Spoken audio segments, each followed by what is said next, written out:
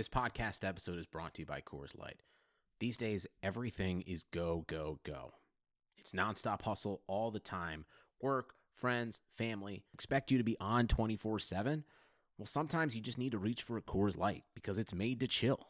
Coors Light is cold lagered, cold filtered, and cold packaged. It's as crisp and refreshing as the Colorado Rockies. It is literally made to chill. Coors Light is the one I choose when I need to unwind. So when you want to hit reset, reach for the beer that's made to chill. Get Coors Light in the new look delivered straight to your door with Drizzly or Instacart. Celebrate responsibly. Coors Brewing Company, Golden, Colorado. Support for this podcast comes from U.S. Bank. When it's time for a new credit card, the best ones do way more than just buy stuff. And that's why U.S. Bank offers credit cards that make every day more rewarding. Earn cash back, score points when you shop, dine out, travel, or binge watch, or get a low intro APR. U.S. Bank credit cards were designed to fit your lifestyle. So make every day more rewarding and check out usbank.com/credit card. U.S. Bank credit cards are issued by U.S. Bank National Association ND. Some restrictions may apply. Member FDIC. Ready. So, yeah, you got your staff picks in late, but it's no big deal. Just, had to chase you down. My schedule's tight. I'm in Portugal. And I had them all done the night before. I just wanted to wait in the morning to see if anything happened. But then in the morning, I stayed up super late doing the NBA rankings of all things and slept in actually, and just whatever the time came. But you have them in so early, man. So many, a handful of games every week. I feel differently 4 days later. What about yourself when it comes to that? I don't feel that. Sometimes I feel differently, and it's wrong. It was right originally, True. and I feel differently. Obviously you get screwed by just for background, the staff picks goes up Wednesday afternoon Pacific time. It goes up, beating the book goes up super early in the morning Wednesday Eastern time because I'm doing it, early afternoon, late morning Portugal time. So, it's like Wednesday, very early morning. I'm already making my picks. And I'd say on average, 1 or 2 games every month get drastically affected. Someone gets hurt in Friday practice, or we found out that some injury that happened Sunday is way more serious than they were letting on initially. But for the most part, it doesn't really matter. It certainly hasn't hurt me the last year and a week now. So I'm just going to stay with it. We could also get locked in better lines. It could help us in that way too. But that's a good point. I was more so just saying preparation time for me. It's just, so early in the week and just whatever. As far as games, I feel like I have more information and I've, more of a say confident feeling, a lean. Definitely those 3 days help is all I was saying. But that's my excuse because I am not on a heater as you are. But 2-3 in the Super Contest, very disappointed. It could have been even worse. You demanding the Giants was just so frustrating. Dude. But the Giants was a bad pick, but I supplied 4 picks and went 2-2, and you supplied 1 and went 0-1. So let's figure out the winning percentages. I liked my 49ers. I should have fought harder for that. But I also admittedly liked the Broncos, and that would not have gone as well. That was definitely a donkey pick. You like the Browns. Yes, you like the Browns. Your picks were just all losers pretty much. At least I went 2-2. Some of those fumbles, such bullshit. It's so annoying. Lost. What was it? Immediately 2 lost fumbles. One in the red zone. That was bad. DJ Liss fumbled. The Eagles, though, they had that covered. They came back from 17-0, and they covered, and then the Redskins backdoored it with 6 seconds left. That sucked. We would have been 3-2. We got to step up our game, man. 2-3. It's not a death sentence in week 1. It's not like 0-5, but you can't screw around. We need at least a 4-1 this week. We can't start digging the hole that you've been digging in staff picks already. We got to take this seriously. Especially since I usually like week 1. And speaking of the Eagles, Survivor, nearly 3 years in a row, week 1. I would have been right with you. So I'm not talking any shit here. I would have been with you 3 years in a row, week 1. But you don't write the column. You are only one of us that writes a column. Yeah. I read an advice column about Survivor. And if I lost the first of all, 2 years ago, I lost the first game. Not the first week, the first game. Thursday night. Like I said. There were 255 out of 256 games left, and I was out. And then last year I took the Saints. They were the biggest favorite, lost. And then this year, man, it was 17-0. And I was like, dude, this is misery. And it was really, what happened was they were down 17-0. Sasha came in to watch the games with me, and I was in a rage. But then I, was happy that she was watching, and I was trying to explain. It's very hard to explain. Like when I was a kid and I would watch with my dad or my grandfather, there was just one game on. It was very easy to explain what was going on and to pick it up. But when I've got like the Red Zone channel on and individual games on my laptop at the same time, And she's saying, well, who are your guys? Who are you rooting for? I'm like, well, it's complicated. I'm rooting for them, but I'm also rooting for them. Oh, wait, the game switched. Those guys in green. Oh, there's a split screen. I want the green here and the red on this other screen. It's like, how do you explain that? She doesn't even know the rules of football, and she's trying to figure out the multi-screen fantasy DFS. Not DFS as much. I did with Jeff submit one shitty lineup, but fantasy, gambling, Survivor, it's too complex.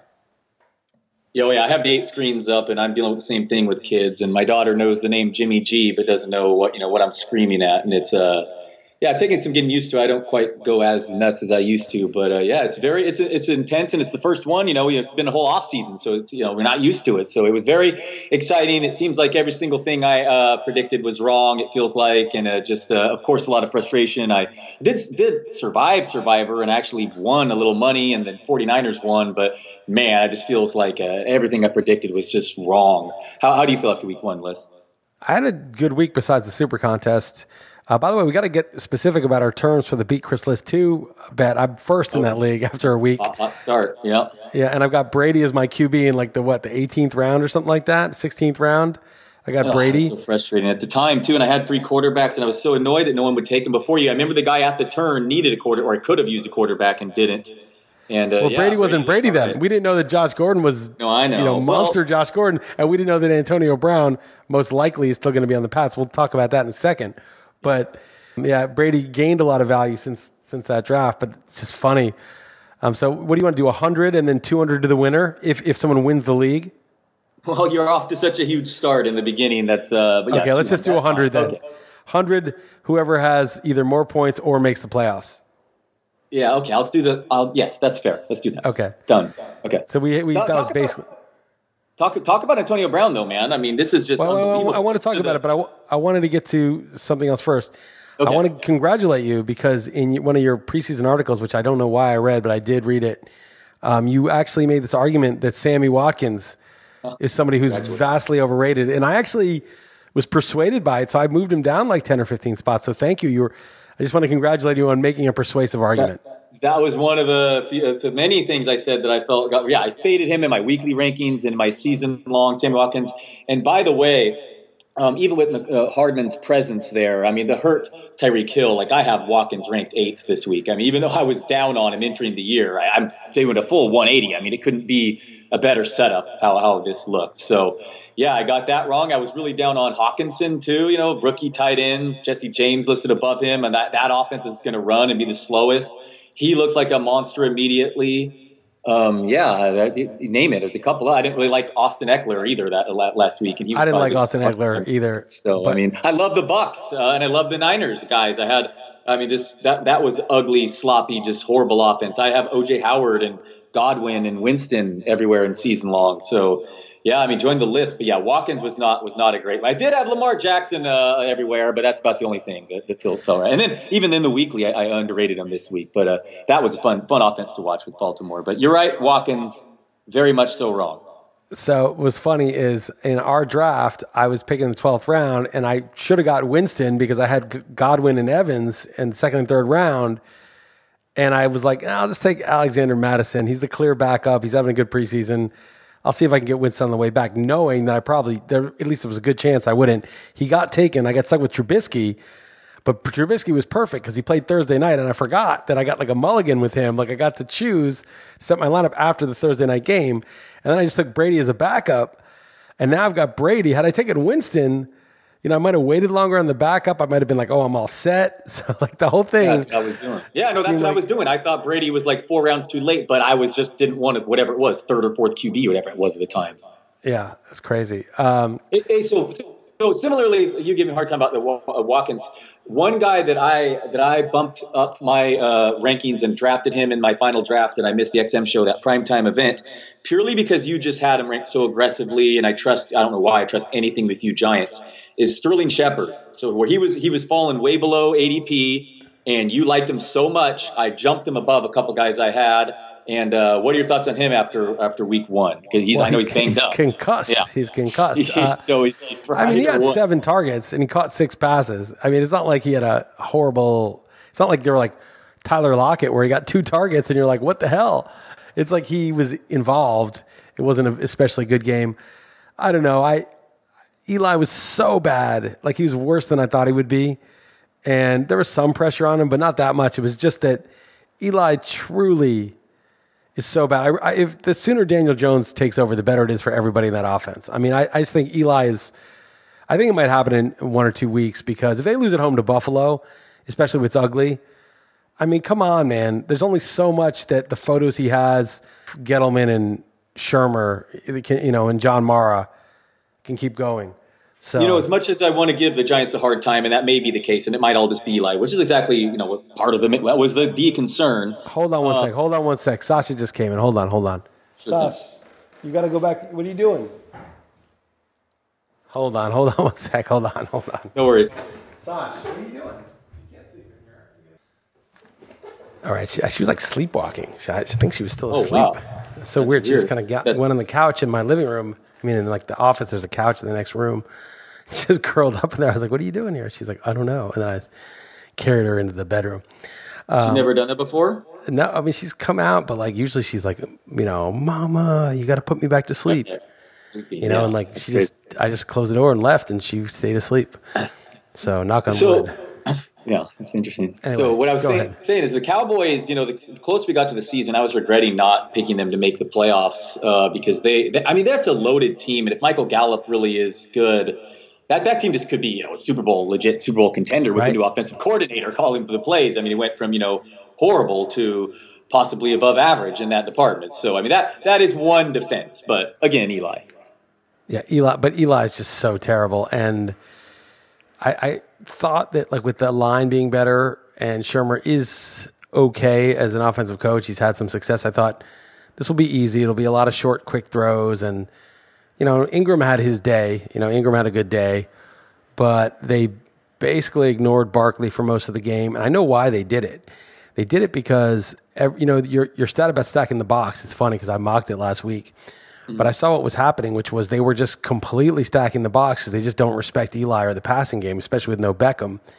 And Shermer knew what they were doing, and he was kept play actioning and throwing. And it wasn't necessarily dumb to do that a lot because it was sort of like, all right, we're going to take what you give us. You're not, there's going to be guys, Ingram's going to be open all day. They just want to do anything they can to stop Barkley. We're not going to just like run him straight into the teeth of the defense. But you're letting them take away your best player, and you just, because Eli's so bad, you don't really have an answer. You need one other answer. It's fine. A team can take away a best player often. Not always. The Patriots do the best job of it, but you have to have like, okay, so they're going to really weaken the rest of their defense and put all their resources into this. Well, you got to have an answer for that. And there's just with Eli, there is no answer because he's just so terrible. Did you see that rollout where he fumbled? It was 4th down. He rolled out. Yeah. He could have got the first down. It was a good play call. It was a play action to Barkley. Defense totally bit.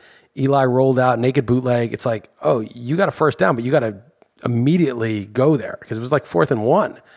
And he hesitated, and then all of a sudden it was like he couldn't get there because the guy was closing quickly, the linebacker. And so then he tried to throw it, but then he ate it, and then he just got sacked, and then he fumbled. I mean, it was 4th down, so the fumble didn't matter. But like, what a nutless monkey. I mean, just fucking do something. Make a decision. If he had just gone for it as slow as he is, he would have still made it if he was decisive. Or, and if you're not going to run for it, you better throw that thing up at 4th down. You better just toss it up in the air. Let someone get a chance to come down with it. He's worse than I even thought, and I have a low opinion of him. So, that Shepard pick, it might not be a good one. He'll still get his targets, but it's just coming from a situation that's really bad, and of course the concussion's not helping. But he may not even miss any time. Yeah, it was an eventful start for Barkley when he fumbled the very first carry after not fumbling at all his rookie year. Then the next one, a 59-yard run. So that was fun. After 1 week of evidence, would you have any changed opinion over looking at like the big four, McCaffrey, Barkley? McCaffrey won. McCaffrey's won. Yeah, you take him over, even Elliott. And Kamara is so signed good. And everything. Yeah. Well, in a non-PPR, I'd still move McCaffrey to like 3 or 4, but like, he got a plenty of carries. So I put this trivia question in my East Coast offense column, the Sporkle quiz I made. There's only 14 times in NFL history that a running back in a game has had 100 yards and 10 catches. And 3 of those 14 are McCaffrey. Nobody else has done it twice. Yeah, that's crazy. I mean, and then somebody was like Scott Barrett or somebody was like, you remember fantasy football in early 2000s when all you had to do was draft Priest Holmes or LaDainian Tomlinson and you'd have your league one and you showed the points scored and it was like Priest Holmes, like, Tomlinson 32.2 per game and then Holmes 31 point something per game. And then McCaffrey in the last 17 games, like 30 point something. He's like third, or Marshall Faulk was third and McCaffrey is fourth or something crazy like that. But he's scoring in a PPR format at that pace over the last 17 weeks or so. So it's, since last year, or his last 9 home games now, he has like 1,400 scrimmage yards. Like, I mean, it's out of control. I mean, over 9 games at home. So it's 1,400. He's tough and he's breaking tackles and stuff. I worry that if he starts getting the more rugged yards like he was getting week 1, that he may get hurt. He's never even on the injury report. He never even gets up limping. I mean, the guy just is a rock. But he's also had, his rookie year, and at least for part of last year, he was much more of a, pass catcher, and he's avoiding like the worst of it. So I probably have him 1 in PPR. But Kamara, the problem with him is you hit him in the open field, he's never going to go down. You got to wrap him. If you bump him, he's just going to get off balance for a second and keep going. And so, like, the problem is guys like to hit because, A, it's more of a blow to the guy with the ball. It's more of a statement and deters them. But B, it's just easier if you're running full speed and the guy's running full speed to just crash into him than to actually slow down enough to, like, get your arms around the guy and tackle him, right? I mean, wrapping up is harder in the open field at full speed than hitting somebody. But hitting him doesn't work. That's the problem. So he just doesn't go down. And so Kamara is just so good. And Breeze is very skilled at getting him the ball. And I was down on Breeze, which I was wrong about for week 1. And I still think there's some things that are going against them. The lack of running and the run first team. That was a game that set up as they were behind the whole game, was a real pass heavy game. But Breeze did not look like an old man. He only threw 1 deep ball, but he was sharp, and he was spry out there. He didn't look old at all. So I may end up eating crow on the Breeze prediction. And then what about? So then, where's Barkley and Elliott? Then right behind them. Barkley's like 5th. Yeah, Elliott's like 4th. I put Hopkins ahead of Barkley. I think. Sure. Yeah, Hopkins is just so ridiculous. I mean, the Michael Thomas's can't guard Mike is his Twitter handle. You can't guard Mike because he only runs like 8-yard routes, but you can guard DeAndre Hopkins. It just doesn't matter. That's the thing. He'll just catch it anyway. And that's what's ridiculous about him is that he just runs the route, and if he's open, great. If he's not, just throw it anyway and catch it. And Deshaun Watson is like, I mean, if Pat Mahomes didn't exist, Deshaun Watson would be like the greatest player of all time. It's like Deshaun Watson, I don't know if you watch that game closely, but like that guy, he looked as calm as Jay Cutler when Jay Cutler didn't care anymore. He was like so relaxed with like people about to kill him and waiting to the last second to release the ball. I've never seen a guy so poised, so calm, so in control of everything, and just got his eye on the prize down the field. He is such a good quarterback, Deshaun Watson. I just couldn't believe how good he was against the Saints. But Watson, I bet him 20-1 and picked him to win the MVP. Obviously, Mahomes is the favorite, but before the season, so I'm with you there. And man, Hopkins is fun to watch. Anyway, you want to talk your baseball teams? I'm curious where you are, or Antonio Brown's saga, which is just, I mean, Bill Simmons talks about the Tyson zone, where like people enter a zone where like nothing they do next would surprise you. He's for sure there. I mean, this is crazy. There's just one thing after another. It's just unbelievable. I wouldn't lump this in there. I think this is a mistake because this happened 2 years ago, so it's not something that just happened. It's not like, oh, what else did he do? It's information that came out. And 2, like the other stuff he did, like you can get on him, like he quit on the Steelers, he burned his foot in that thing, idiotically not wearing whatever the proper equipment was. He got enraged at Mayock and went after him. He made the whole stink about the helmet. That's all stuff he can get legitimately criticized for, and what the hell is he doing, whatever. But this... Did you say sitting out week 17 with the playoffs on the line? Yes, I did. Sorry, okay. All right. So I'm saying that, like, you can criticize the guy for all those things legitimately, but that doesn't make it more likely that this is true. It doesn't make it likely that it's false. It's just not relevant to this thing, right? Because even if he's an eccentric, weird guy who does crazy stuff, none of that stuff is like, harming another person in that way. You know what I mean? It's not probative at all. So it's completely unfair to take a guy who's, erratic, eccentric, crazy, whatever you want to call him, or just, eccentric would be the benign way to look at it, and we just don't know, and then use that against him in something that's a serious criminal offense. So like that stuff is just, that's sloppy thinking. Basically, this happened 2 years ago. There needs to be evidence. It's possible that it happened. Nobody who wasn't there knows. It's only between them. There's text messages that she exposed and he was being a real dick. But then again, if she was extorting him, he was probably really pissed. And the text messages they're not probative of whether it was non-consensual, right? He said some stuff to her, but it wasn't like he didn't admit or indicate that he did anything non-consensual. So where's the evidence that this happened beyond just the accusation? We can't have an accusation destroy somebody's life. Nobody knows what happened between them except the two of them. Sure. And he might have done every exact thing that she accuses him of, and he might have done none of it. We just don't know. It may be completely true or maybe completely false. But that's why there needs to be actual evidence, because otherwise anybody can say anything and destroy somebody's life.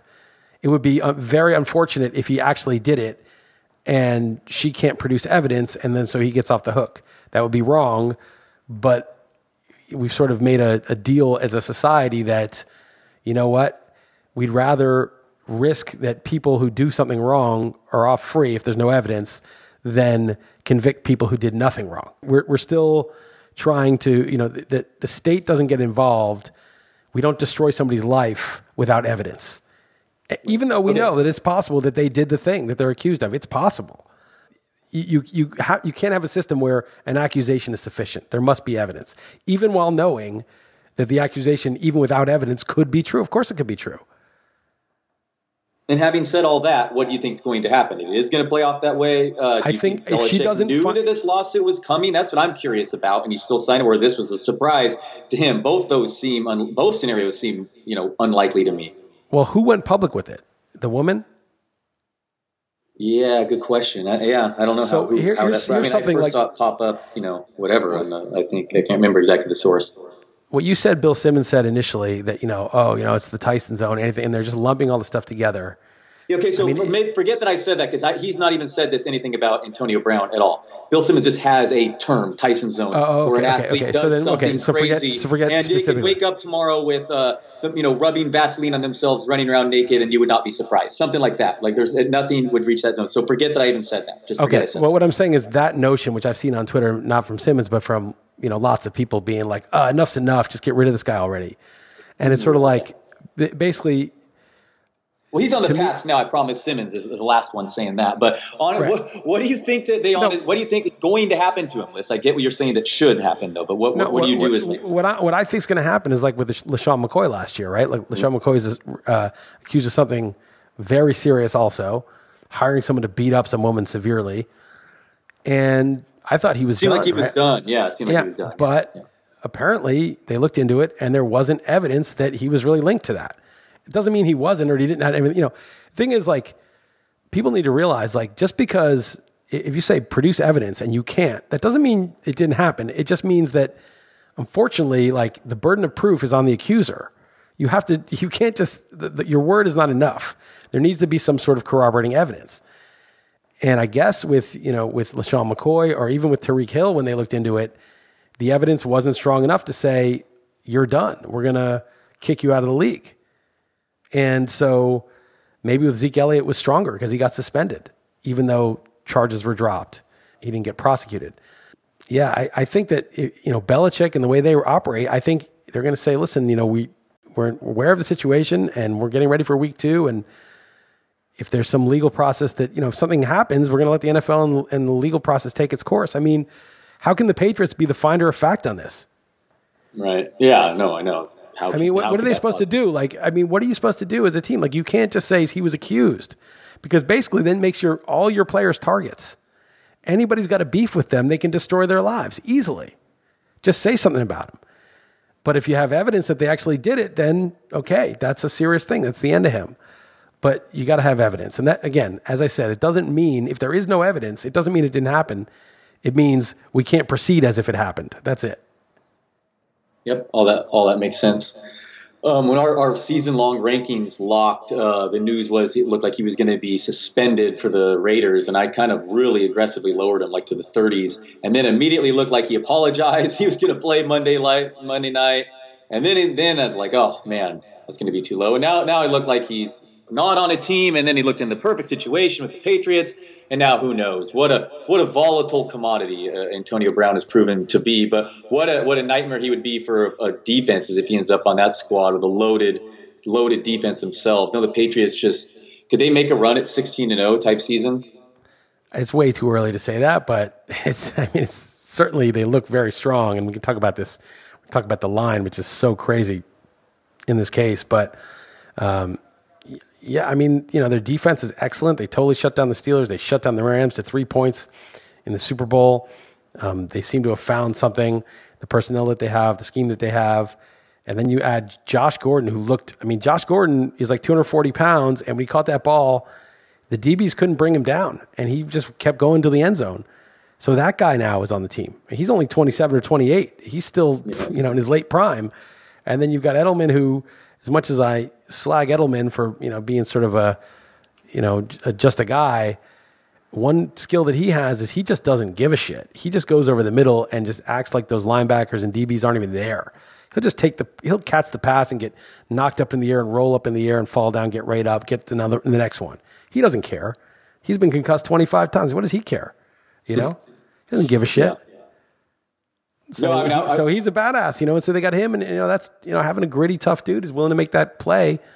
And then you add Antonio Brown, and Philip Dorsett made plays. Philip Dorsett was a first-round pick.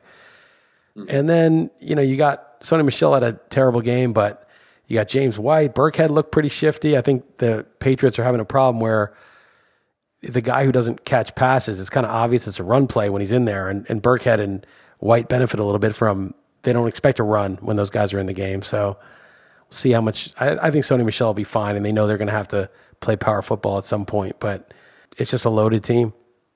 Yeah, I ranked him aggressively this week to bounce back. They totally loaded. On one hand, it's like, these Patriots are bound to kind of it can't last forever, and Brady's going to be 42 years old. Obviously, being in that division precluded anyone from picking against them to still dominate as far as that's concerned. But on the flip side, what if they've been doing all this winning with playing, left-handed? They're always seemingly suffer all these injuries, and Belichick still gets it done. They lost their first-rounder O-lineman last year for the season. He's back, and you add Josh Gordon and possibly Antonio Brown. Yeah, Edelman was suspended. Burkhead. Maybe the defensive additions. You give this guy the personnel and the scheme. I mean, that's what I'm saying. Another 15-1-1 type, just loaded type dominant season. The greatest player. Yes, that was the other true. That was the other big concern. Obviously, not just age. But losing Gronk. But Gronk was not Gronk last year. No, and he kind of was he was better in the playoffs. But there's some talk that he's going to, maybe he'll come back. Right. All in shape too.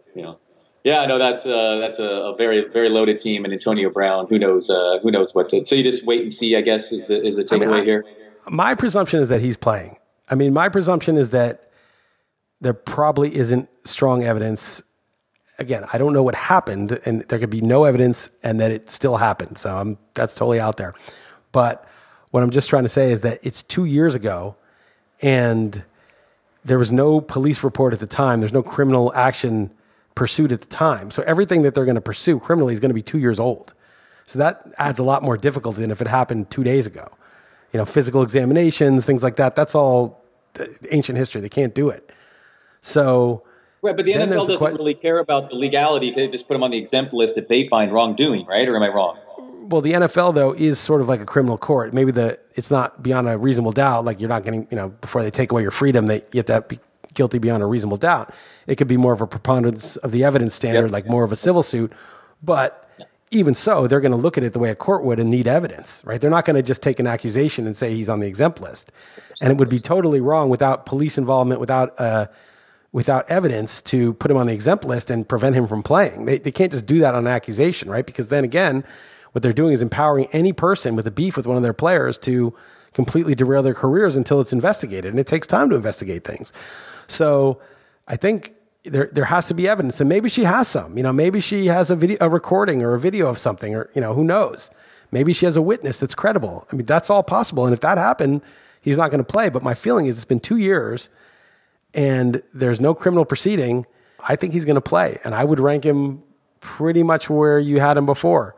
I think it's more likely to turn out like LaShawn McCoy, Tyreek Hill than it is like Zeke Elliott or worse, somebody who is pretty much banned. Yeah, the preponderance of evidence angle is what I was getting at. All that makes sense. And so it would hurt Josh Gordon shares and Edelman then, I guess. I think it hurts Edelman a little worse. I think Edelman and Brown Edelman's really tough. He'll take more hits than Brown. Brown's more shifty and elusive, but I think Gordon has just got this skill set that's sort of like, he's like filling in for Gronk's role a little bit. And Edelman and Brown will overlap a little bit more, I think. I think Edelman would get like 115 targets. Brown would get like 130. And Gordon would get like 105 or 110, but they'd be, more downfield red zone targets. Seemed like the theme was week one was just these speedy, often young wide receivers. Do you have any crazy fab stories or anything to talk about with the Hardman, McLaren, John Ross, Marquise Browns out there for free agents? Do you want to give any fantasy football advice, Chris Liss? So my first beat, Chris Liss, not the one where I'm in with you. I actually lost. I was 7th out of 12.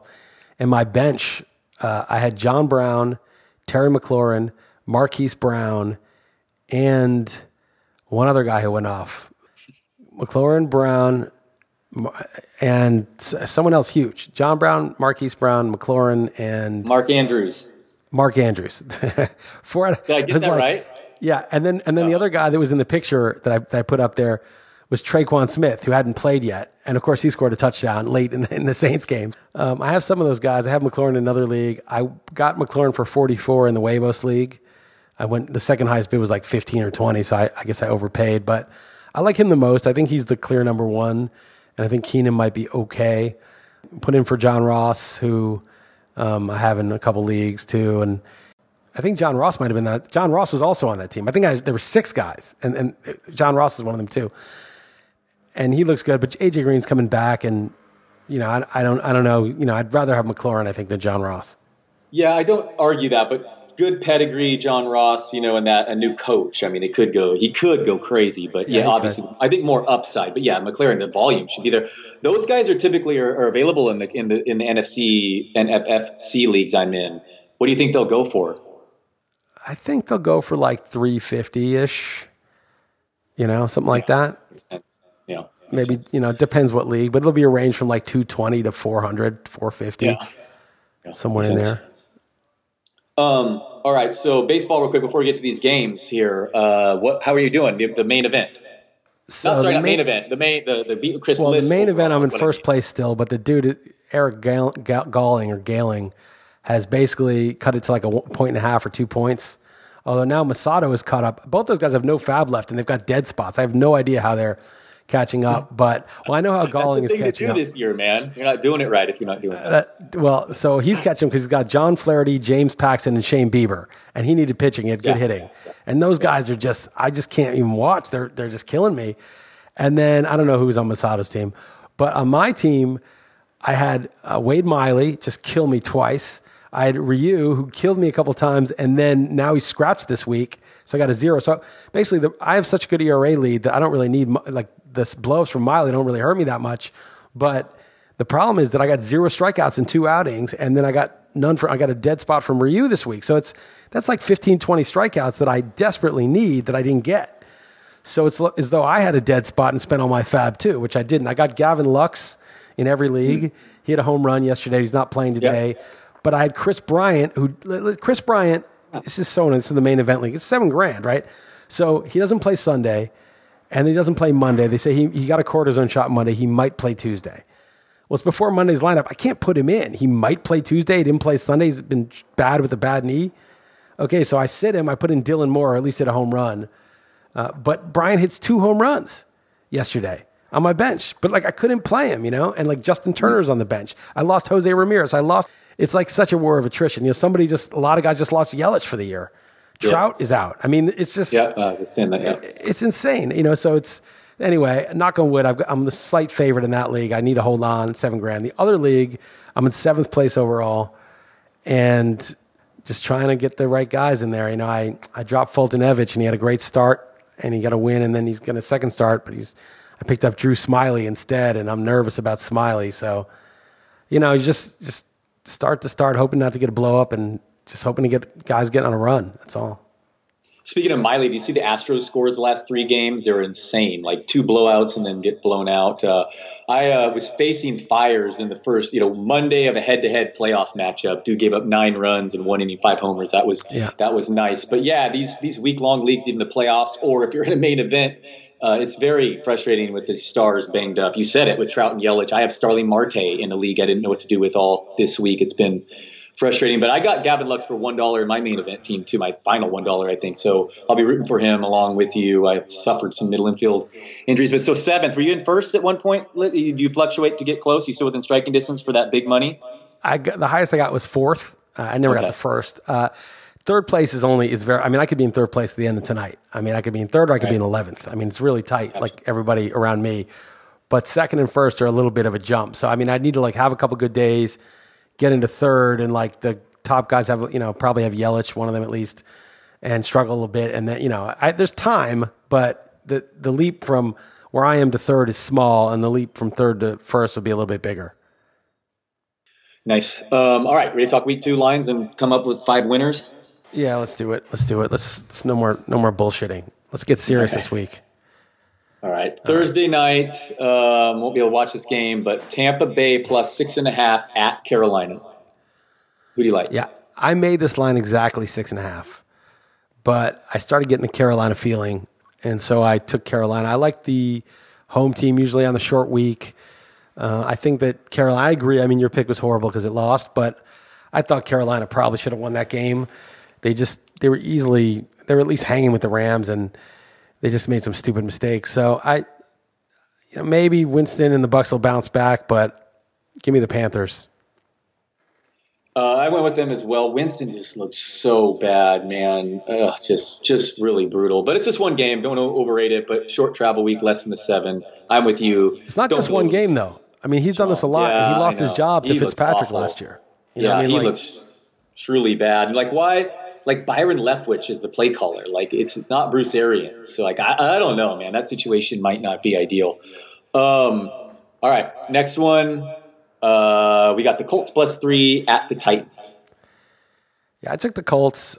Titans obviously beat the Browns. It was a good win, but I think the Colts are here to play, and they're not destroyed by the Luck injury, and Luck retirement, and they're going to show up. And I took the points. What about you? I did as well. I'm not sure. I sent these in without reading your column, and I think I get a lot similar. So that's probably bad news. Every single thing the same, except Seahawks, Steelers, which I almost took the Steelers, Raiders, Chiefs, Saints, Rams. That's it. And I totally sent that in blind and read it afterward before here. So yeah, that's bad news for you. Chargers minus 2.5 at Lions. Yeah, I was like, I made the line Chargers minus 3. And if it were 3, I think I would have taken the Lions at home. But 2.5 is not quite enough. The Lions suck. Chargers are decent. And I need to be getting the full 3 if I'm taking the Lions. Yeah, I feel like Stafford's going to go down as a good steal in Superflex, not just because of the good week 1, but I know that team runs it slow. But if Hawkinson's also a monster, they have an interesting defense actually on the Lions. That might hurt Stafford. That defense really is. It may not be so bad. But Hunter Henry injured again. I'm with you, though. The 2.5 different than the 3. And I just don't like the Chargers when they're favorites by more than that field goal. So I'm with you and took L.A. Did you write San Diego yet again? I see the slash in your column. No, that was just a joke. I just can't say Los Angeles. It just seems so stupid. I'm taking Los Angeles. That's not Los Angeles. Okay, so Bills minus 2 at Giants. I actually, for the first time, maybe because I hadn't been doing it so well, but I guessed the lines beforehand, and I was surprisingly close with most of them, except this one. I had Giants minus 2.5, so I guess I was off 4.5 or 5. But obviously that matters the least, crossing the 0 there. But so I guess I stuck with them. I still don't love it though, man. I am worried about the Eli factor, and Buffalo's defense is good, but. Who did you like? I'm guessing you're a homer again. I took the Giants. I thought it should be 2.5. I think the Bills have earned the right to be considered the better team, even though a week ago I wouldn't have said that. But after 1 week of watching, I think, yes, they are the better team, despite a very erratic quarterback, but they don't deserve to be favored on the road. And I realize, it's still kind of a pick-em-ish game, anything below 3 on either side, but give me the Giants at home, bounce back. All right, and what about, okay, I don't even want to, you want to use that one in Super Contest? No, hell no. Okay. It was one of my biggest discrepancies, but you're right, the 0, it's a little deceptive to say that 4 points is a lot. If it was like, if you thought it was 2.5 and it was 6.5, that would be a big 4 points. This is not. Right, for sure. Cardinals plus 13.5 at Ravens. I took the Ravens. I don't feel that strongly about it. It's kind of suckerish. I can see the Ravens being up like 27-13. And the Cardinals just getting like a touchdown with a few, just some Kyler Murray acrobatics to get them a touchdown that was meaningless at the end. Backdoor cover scares me, but the Ravens defense is really good. It's at home. The Cardinals, this could be just ugly. So, and the Ravens offense now has a vertical passing game suddenly, and the Cardinals are susceptible. So I laid the wood. So did I. I feel like a sucker buying high. On one hand, the first 3 quarters of that Arizona offense, it looked extremely ugly. On the other, obviously, they bounced back. And there's some encouraging stats, just how I think the difference between them and the number 2 in pace was the difference between the number 2 and the number 18 in pace. I think Cardi tweeted something like that. So just lightning, breakneck speed, and Kirk did really well in the air yards and all that stuff. So fantasy owners should be encouraged, but this is obviously a tough matchup. And playing the week after OT isn't great either. So I'm laying the wood and even leaning towards Survivor here for Baltimore. Where do you lean in Survivor? Pats. I don't think I can go away from the Pats on Survivor. Well, that is the next one. Actually, this works perfectly. Pats minus 19. You used I didn't realize it's right. It's going that high. I saw it 17.5. Minus 19 at Dolphins. You realize just how bad Brady's history is in Miami. Obviously that shouldn't matter Sunday, but it is like he's 7-9 there or something, and it's crazy his history in Miami. Yeah, I could change my mind, and I already wrote the column. I said the Patriots were the no-brainer. If you look at the Vegas money lines, if you believe in those as a barometer, the Patriots are 94% to win. The Ravens are 87%, and the ownership levels are about equal. Maybe the Patriots are a percent or two more.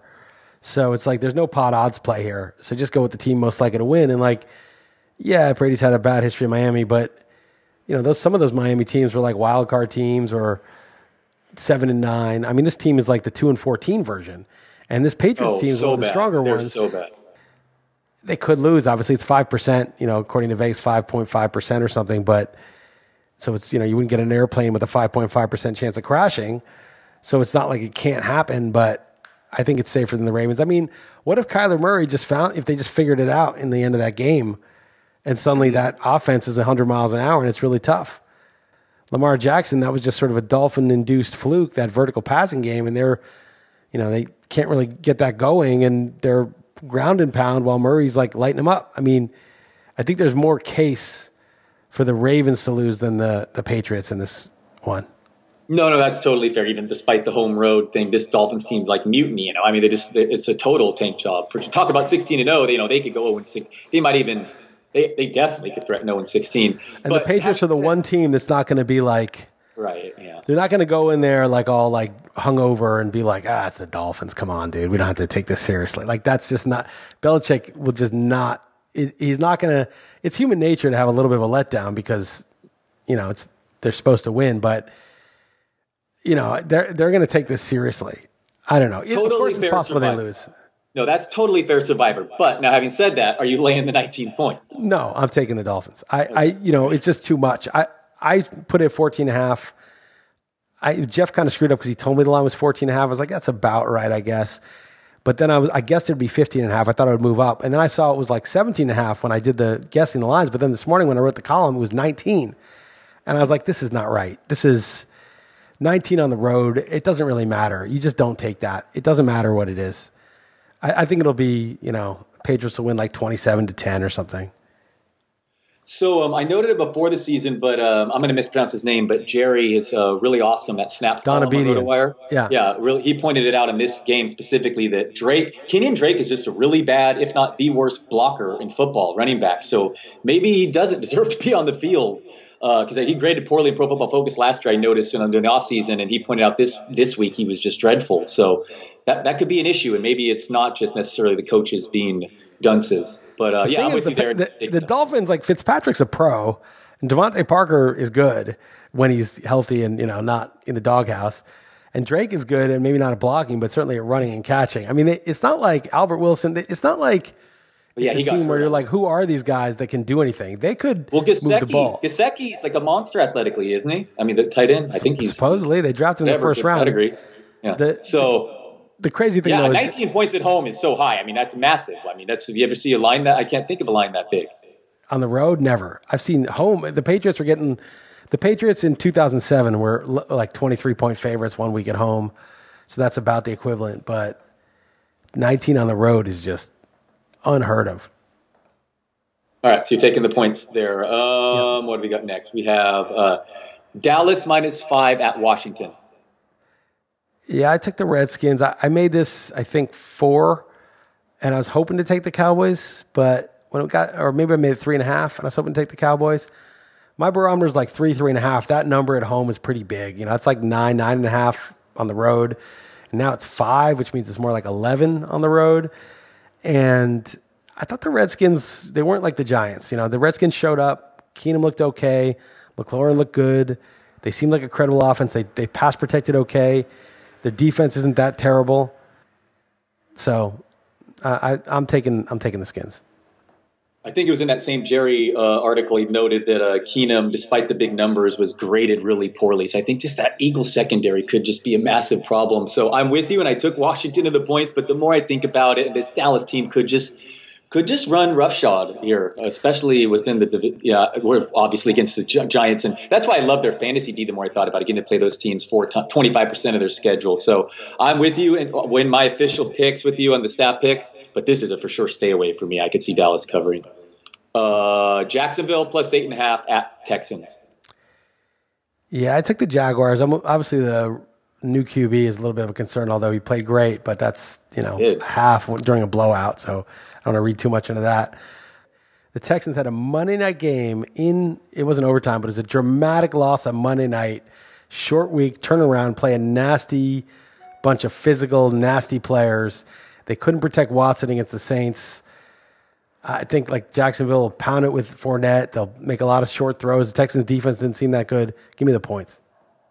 Yeah, I even earmarked it as a possible use for Jacksonville, but it's kind of going ugly and contrarian. But I mean, Minshew is just, who knows, he did look good. The things I've read on him, it seems like it's pretty accurate possibly. So I don't know. I'm with you on all the sentiments you said. And Watson's banged up. I don't think that's going to be 100% that back. So yeah, I don't know. Divisional game, I could see taking the points. Next up, Seattle +4 at Pittsburgh. So Pittsburgh looked terrible, got killed. Seattle won. They didn't look good doing it, but they won. So I assumed like before the season, this line would be 3, Seattle +3. But I was like, it's probably going to be 3 or maybe 2.5 because the Seahawks won and the Steelers got crushed. But I was like, I kind of want the Steelers to bounce back. So I'll make this line 3.5. So if it's 3 or 2.5, I'm on the Steelers, happily laying the 3 or the 2.5. But the line is 4. And I was like, wow. They like completely ignored what happened to the Steelers last week. And I'm like, at 4, I think I'm on the Seahawks. I didn't want to be on the Seahawks. But I was just sort of like, look, this should be like 2.5, 3. I was willing to go to 3.5 because I have the same feeling everyone else apparently does. But 4 is a bridge too far. So I took the Seahawks. Yeah, as you mentioned, this is one of the few we have different. I just buying low, selling high type. That Seahawks secondary could be a problem. So it makes sense. Seattle, these teams are equal. Like I totally get everything you're saying, but this just seems like one of those setups where I'm going to take the home team. Next up, 49ers, my 1-0 49ers. Didn't have a road win all of last season. Recorded more interceptions Sunday than they had all of last season. Still no respect. +1.5. I kid. At Cincinnati. They're getting too much respect. Better. Too much respect. That's why I said I kid. +1.5 at Cincinnati, who looked way better with the coaching change. Although it was the most nutless monkey punt of the week was recorded there. But still, what are your thoughts on my Niners versus Jeff Erickson's Bengals? I like the Bengals. I think Zach Taylor seems legit. Like the fact that, I mean, how much of an idiot? I know Ross was hurt the first year, his rookie year, but Marvin Lewis is like, we drafted this guy 9th overall. He runs a 4.22. We're just not going to throw deep balls to him. It's one of the fastest 40s ever, right? It's like it was the fastest 40 ever. Yeah. It was number 1. You got the fastest guy of all time. He was picked 9th overall. He was in his second year last year. He was healthy most of the year. And you're just like, we're not going to throw deep to this guy? Like, I just don't even understand. Like, why? It's not rocket science to be like, oh yeah, we have this guy John Ross. Let's throw some deep balls to him. That's what he does. That's why you drafted him. Like, what are you even doing? So it seems like at least Zach Taylor's got it straight. Andy Dalton strikes me as one of those QBs that is in the vast middle. Like, he's not terrible like Eli is now, and he's not great like, Mahomes or Watson, but he's one of those guys that if the conditions are good, if the scheme is good, he's going to be pretty good. So I think he's actually competent. The Niners are just sloppy, and I don't really know who's good on them. They can't figure out who their receivers are other than Kittle. They already lost Coleman, and Breida's just a guy. He's pretty quick, but he's not a great pass catcher. Raheem Mostert. I just don't see really what they're doing there. So I like the Bengals. I thought this line should be 3, and the fact that the Bengals are only getting 1.5 was an easy call. Right. So on one hand, if you added those 2 Kittle touchdowns, we had 2 kind of very shaky defensive or offensive holding touchdowns taken away. Jimmy G, those drives in with that. Instead, Garoppolo has a 115 passer rating and things look good. But those plays were called, and I watched with my 2 eyes, and he did not look good at all. I know it's his first game back coming off the torn ACL. And I know you love DVOA. The Niners are ranked 1 in defense after week 1. My boy Witherspoon bounced back in a big way. But mostly I'm with you here. This is sloppy is a good way of terming the Niners right now. And 10 a.m. body clock game coming off a win. How is this team used to success? Not at all. Whereas the Bengals played a tough game, but they still lost. So I like the setup. So I actually made the Bengals my best bet this week. So I'd push to use them. Okay, I'll use them. Sure. All right. Next up, we got the Vikings +3 at Packers. Yeah, I like the Packers at home. I think it's a good sell high in the Vikings, and Aaron Rodgers knows this team. And Green Bay's defense looked pretty good against Chicago. I think they will make Kirk Cousins beat him. I think they're going to not let Dalvin Cook run them over completely. And I think Rodgers versus Cousins, that's going to be a game, especially in Green Bay, that Rodgers wins by 3 at least. I agree. I feel like this line should be 3.5. Then it would be tougher. But the only not even more than that key line at home with Rodgers. Give me him. It was extra time to prepare too. All right, the Chiefs -8 at Oakland. There was some athletic article. I forgot who wrote it in the offseason. It's comparing home. It was more comparing the difference between their home field advantage versus how they are on the road. So it wasn't exactly a measure of home field in itself. But the Raiders were number 1, I believe. So they play much better at home. That Monday night game without the AB circus, obviously, that nice upset. So banged up Mahomes, no Tyreek Hill. I'm personally laying the points, but I think this is another one we're different on, right? Yeah, I made this line 6, which would be 12, 6.5, maybe 12.5 or something if it were in Kansas City. The Raiders looked okay. And unlike you, I think Jon Gruden's a good coach. Jon Gruden won a Super Bowl. He also took another team to the playoffs a couple times. That was not a good team when he arrived. He obviously knows how to coach. Coaching is coaching. And by the way, Antonio Brown, it seemed like he handled that well. Nothing to do with his fault whatsoever. I don't know what Mayock antagonizing him and all that. I don't even understand that at all. Right. So I give Gruden a hard time with you, but that was 0 his fault. No, he did a great job. What he did was he never alienated the player. And he got every chance he had to get the player. Didn't work out. Moved on. It didn't cost anything. The team rallied around it. He got the team up for the game, and that was that. There was no division, no split, nothing. And he okayed that YouTube that he released. He said he thought it was awesome. It was funny. And you're right. He had his team prepared to play Monday night very, very well. No question. Right. He didn't let it be a distraction. He didn't, and he didn't get into it. He didn't make it an authority thing. You're not listening to me. You're defying me. He didn't get into that. He handled it. I think he's sharper than people think. The guy got paid a lot of money for ESPN. I didn't love him as an announcer. He was okay, but he's a savvy guy. This guy is not a moron. And not that getting paid by ESPN means you're not a moron, but it just means that obviously been successful at every stop. And now he's coaching again. And okay, he inherited a crappy team. He got some draft picks for Cooper and Khalil Mack, and he's rebuilding the team. Let's see what happens. So I think he's competent. I think the Raiders look good. I think the Chiefs will win, but this is a tough road. So, there's a lot of points to lay on the road against a division rival, especially with your quarterback coming off an injury and your best receiver out. I think the Chiefs will win by 7. Yeah, I like KC here. They're just so good, and they're going to maybe rewrite the history books, just record books going crazy. And short week for Oakland, coming off a win, a team like that, it's tough to get up again. But yeah, a big home dog, a divisional game, I get it. I'm certainly on the sucker, the more public side. A couple things. This will be the last game ever in the NFL featuring an infield dirt. And I don't believe Oakland plays again in Oakland until week 9. Something insane because of the game in London and then buys, and obviously it's a long time. They probably did that on purpose because they wanted to minimize the use of the baseball field. Exactly. Ooh, and next one. Okay, this is obviously game of the week. Saints +3 at the Rams, and I think we're different on this is the third one. So I have the Rams, the home team. This spread just seems normal, but interestingly to me, you actually have this one with conviction. Yes, I made the Saints -2.5, and I made the Saints my best bet. I think they're better than the Rams. I think that, okay, I'll give you a couple things. One is at quarterback, I don't love Breeze for fantasy, but he's definitely a better real-life quarterback than Goff. I don't even think it's close. And I think the Saints' weapons are better. I think, Michael Thomas, Alvin Kamara are better than anyone the Rams have because Gurley's not himself. And then throw in the fact that, Jared Cook's there. The Rams don't have a real tight end.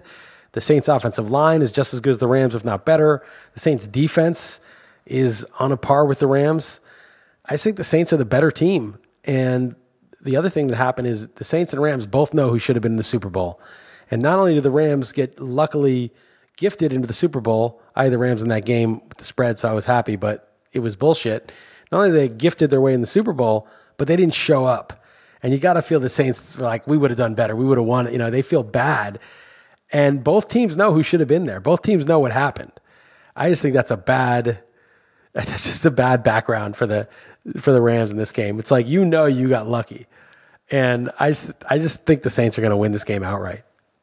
Traveling on a short week, that's a tough task. And how dare you mention Rams and tight end when there's Everett, Mr. Top 10 fantasy. You're in big trouble. You better hope Olsen's back as a Tyler problem. Higbee signed a contract like day after I made that dumb bet with you. So also, Higbee, Olsen getting 9 targets. I know he's hurt at least, but yes, I'm aware that it's like such a joke. That bet was so foolish on your part.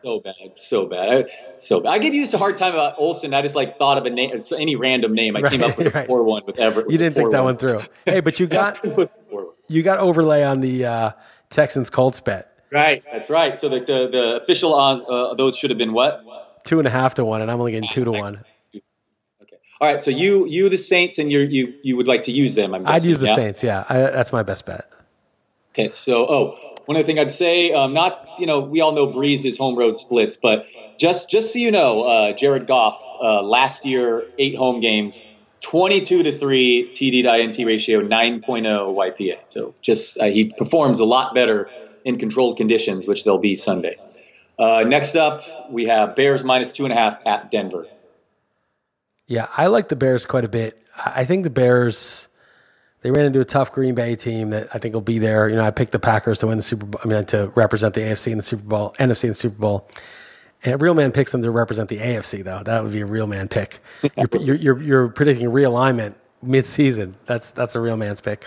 But so I think that was just a tough matchup and a team that knows them well. I think the Broncos with Flacco are not serious. Maybe Vic Fangio is a good defensive coordinator. Is he a good coach? He definitely should not have kicked that field goal. I'm taking the Bears. Yeah, that's all fair. And this is actually good. Reminded me to bring this up to you that we need to, especially since we have more leeway as far as the proxy for the Super Contest, which it worked. The system, luckily, it did work. I was worried that it was all new, but the line is going to matter here. If this is Bears -2.5, let's use it, and it turns out to be 3, that might be the difference. Yeah, I made the line 3. 3 was where I drew the line. I was like, if I'm getting, there's one other game like this. If I have to lay the full 3, I'm out. If I'm getting less than the full 3, I'm in, basically. So I'm totally with you here with Bears, but as far as Super Contest, we're definitely got to play the lines more than yes, that's right. That's right. I won't do it. I won't use it at 3. Okay, so Sunday night. So this one looks great too. Eagles -1.5 at Atlanta. I like the Falcons. I think they're much better at home, and the Eagles are a good team, but no way should the Eagles be favored on the road. It should be like 2.5. That's the line I made. It was like the Eagles are a little better, so 2.5. -1.5, no way. Yeah, I don't love going against the Eagles, who I picked to win the Super Bowl, but it seems like everyone's really down on the Falcons. And Matt Ryan was a lot worse last year in Week 1, and he bounced back, and they're much different at home. So I would actually consider using this one. I'll mark it at least. So last one, Monday night, Browns -2.5 at the Jets. Yeah, this one I would use also if it's less than 3. I just think the Browns is a terrible game, but Jets suck, and the Browns should be good. And I think Mayfield will light them up, and it's just forget about last week. It was a sloppy, crappy game for Week 1. Anything less than 3, to me, this is a gift. Yeah, man, I'm a little worried about the offensive line, as is the rest of the world, and I wish the Jets had hung on and won last week, but I'm with you, sure. And if it's 2.5, we could use it. I mean, Mayfield just, whatever, the final score of that game is, I actually did a double take. I didn't realize it was that until, it's like, wow, it was so out of hand. But it was ugly, but, Robinson kicked out immediately, and then the backup left tackle getting hurt immediately. And Nick Chubb talking about things going wrong, I like Duke Johnson, Carlos Hyde looked good, McCoy looked pretty good for Damian, although Damian Williams at all. Damian Williams had all the broken tackles in that, though. But yes, then the other one, I was going to say Chubb. The one thing, it's like he had the greatest percentage of goal line carries per his team since he took over last year of anyone, and he loses a goal line carry immediately to a rookie who's first and only career carry. I mean, it's just trolling me, dude. Yeah, but he proved he couldn't do a goal line. Hilliard proved he couldn't do a goal line carry without incurring a concussion. One? Yeah. So that's the end of that. All right. So So right now, I like Bengals, and you were on board with that, right? I'm on board with the Bengals. It's your best bet. Don't screw it up this week. We're definitely taking the Saints. Yep. And then I think we agreed on the Bears if it's less than 3. And right? Browns. Yep. And the Browns if it's less than 3. And then there's one more. I mean, I know you want the Jaguars. I'm very dicey on that. I like Falcons. the setup, what about but Falcons? I don't love it because it's okay. The Eagles are actually good. I would use the Packers. Packers, okay. I would use the Packers, and I wouldn't really, as much as the Dolphins are the right play, I wouldn't. I'm scared of it. I don't want to use it. I'm like, dude, I don't want to be stuck on that. I kind of like it. I get to see the Colts. We could use the Dolphins. Real Man uses the Dolphins. Yeah, that is interesting. Now, let's see how big that line gets. Okay, but basically, for now, we're going to use the Saints, the Bengals, the Browns, the Bears, and either the Jaguars, the Dolphins, or the Packers. How about that? Yep, perfect. Jaguars, Dolphins, or Packers. Yep, perfect. Okay, all right, cool. And the Colts would be Colts and Panthers would be sort of backups also that I could use maybe. Okay, I'll write that down. Yeah, I like Panthers too as backup for sure. All right, cool, good deal. Do you have anything else? What else in the political spectrum or anything? I think I don't have too much to say myself. So I saw the Chappelle show. Oh, yes. And I get what the controversy is. I agree with some of the critics that, I'm not like offended by anything in comedy because it's a comedy. It's not like he's not serious. It's a joke. Or if he is serious, when he's serious.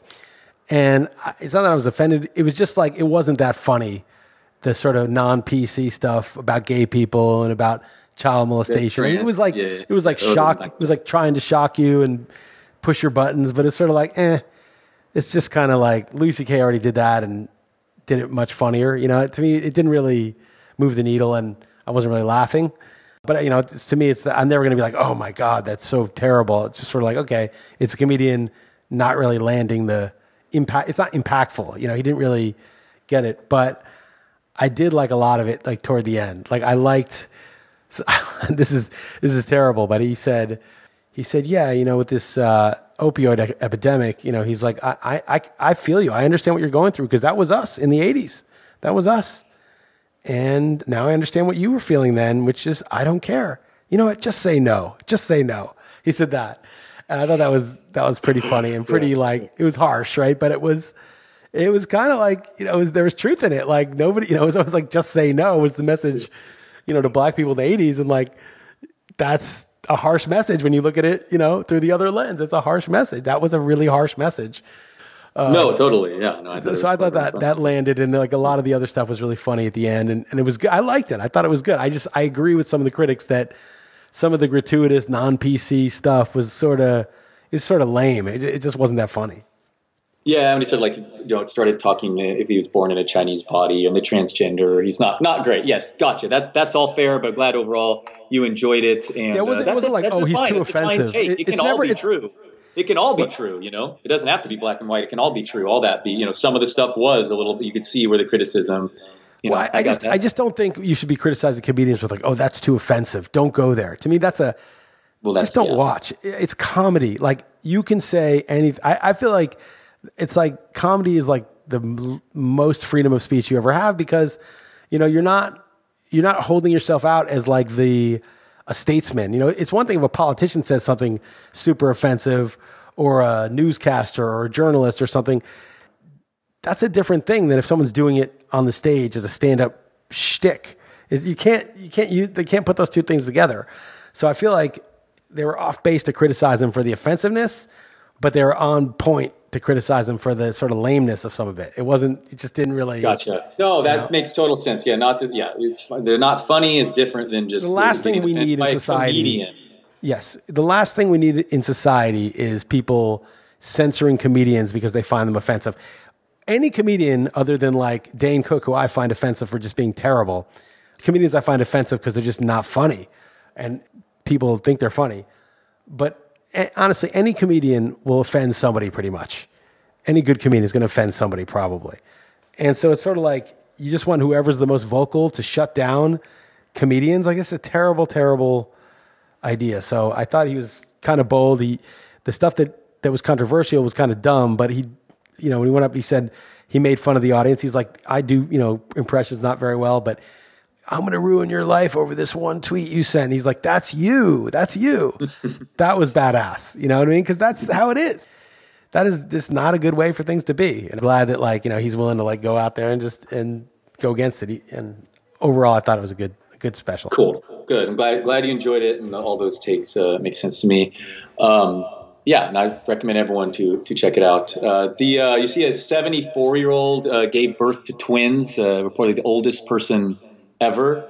And speaking of old, I saw Metallica in concert, the first ever deal at the Chase Center. So I checked out where the Warriors are going to play, and they were with the San Francisco Symphony, kind of an album they recorded live 20 years ago. And that was pretty sick, man. It was pretty fun to see Metallica with a full-on symphony and checking out where the Warriors played. But that's all I have for you this week. I saw Metallica in the Meadowlands in 1989. Oh, nice. And there was no symphony.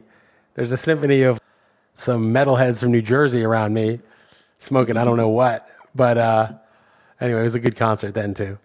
Yeah. No, it was I had fun myself. I was going to ask you anything political, or you had some sort of thread that you liked on Twitter, but I tried to check out your feed before I do the pods, but I didn't get a chance to read it. But it was like a private equity something that you found interesting. You want to talk about that or anything else, Liss? The floor is yours. Well, I'll talk about this quickly because I live in Portugal, and I just had this weird abdominal thing. I didn't know what it was, so I went to the doctor, and he's like, it could be this or that. He didn't think it was too serious, so he gave me a bunch of blood tests. So the doctor visit was €15, €15, which is like $16. And we paid $200 a month for insurance for the whole family, the three of us. And there's no deductible. I just paid $15. The insurance covered the rest. So he gives me all these blood tests to get just in case. So I go to this place 2 blocks from me, and I hand in the paperwork, and they took an ultrasound. Didn't find anything. The ultrasound was $41, and the test was 25 different tests. Came out to another. Sorry, the tests were $41. There were 25 tests, and the ultrasound was $12.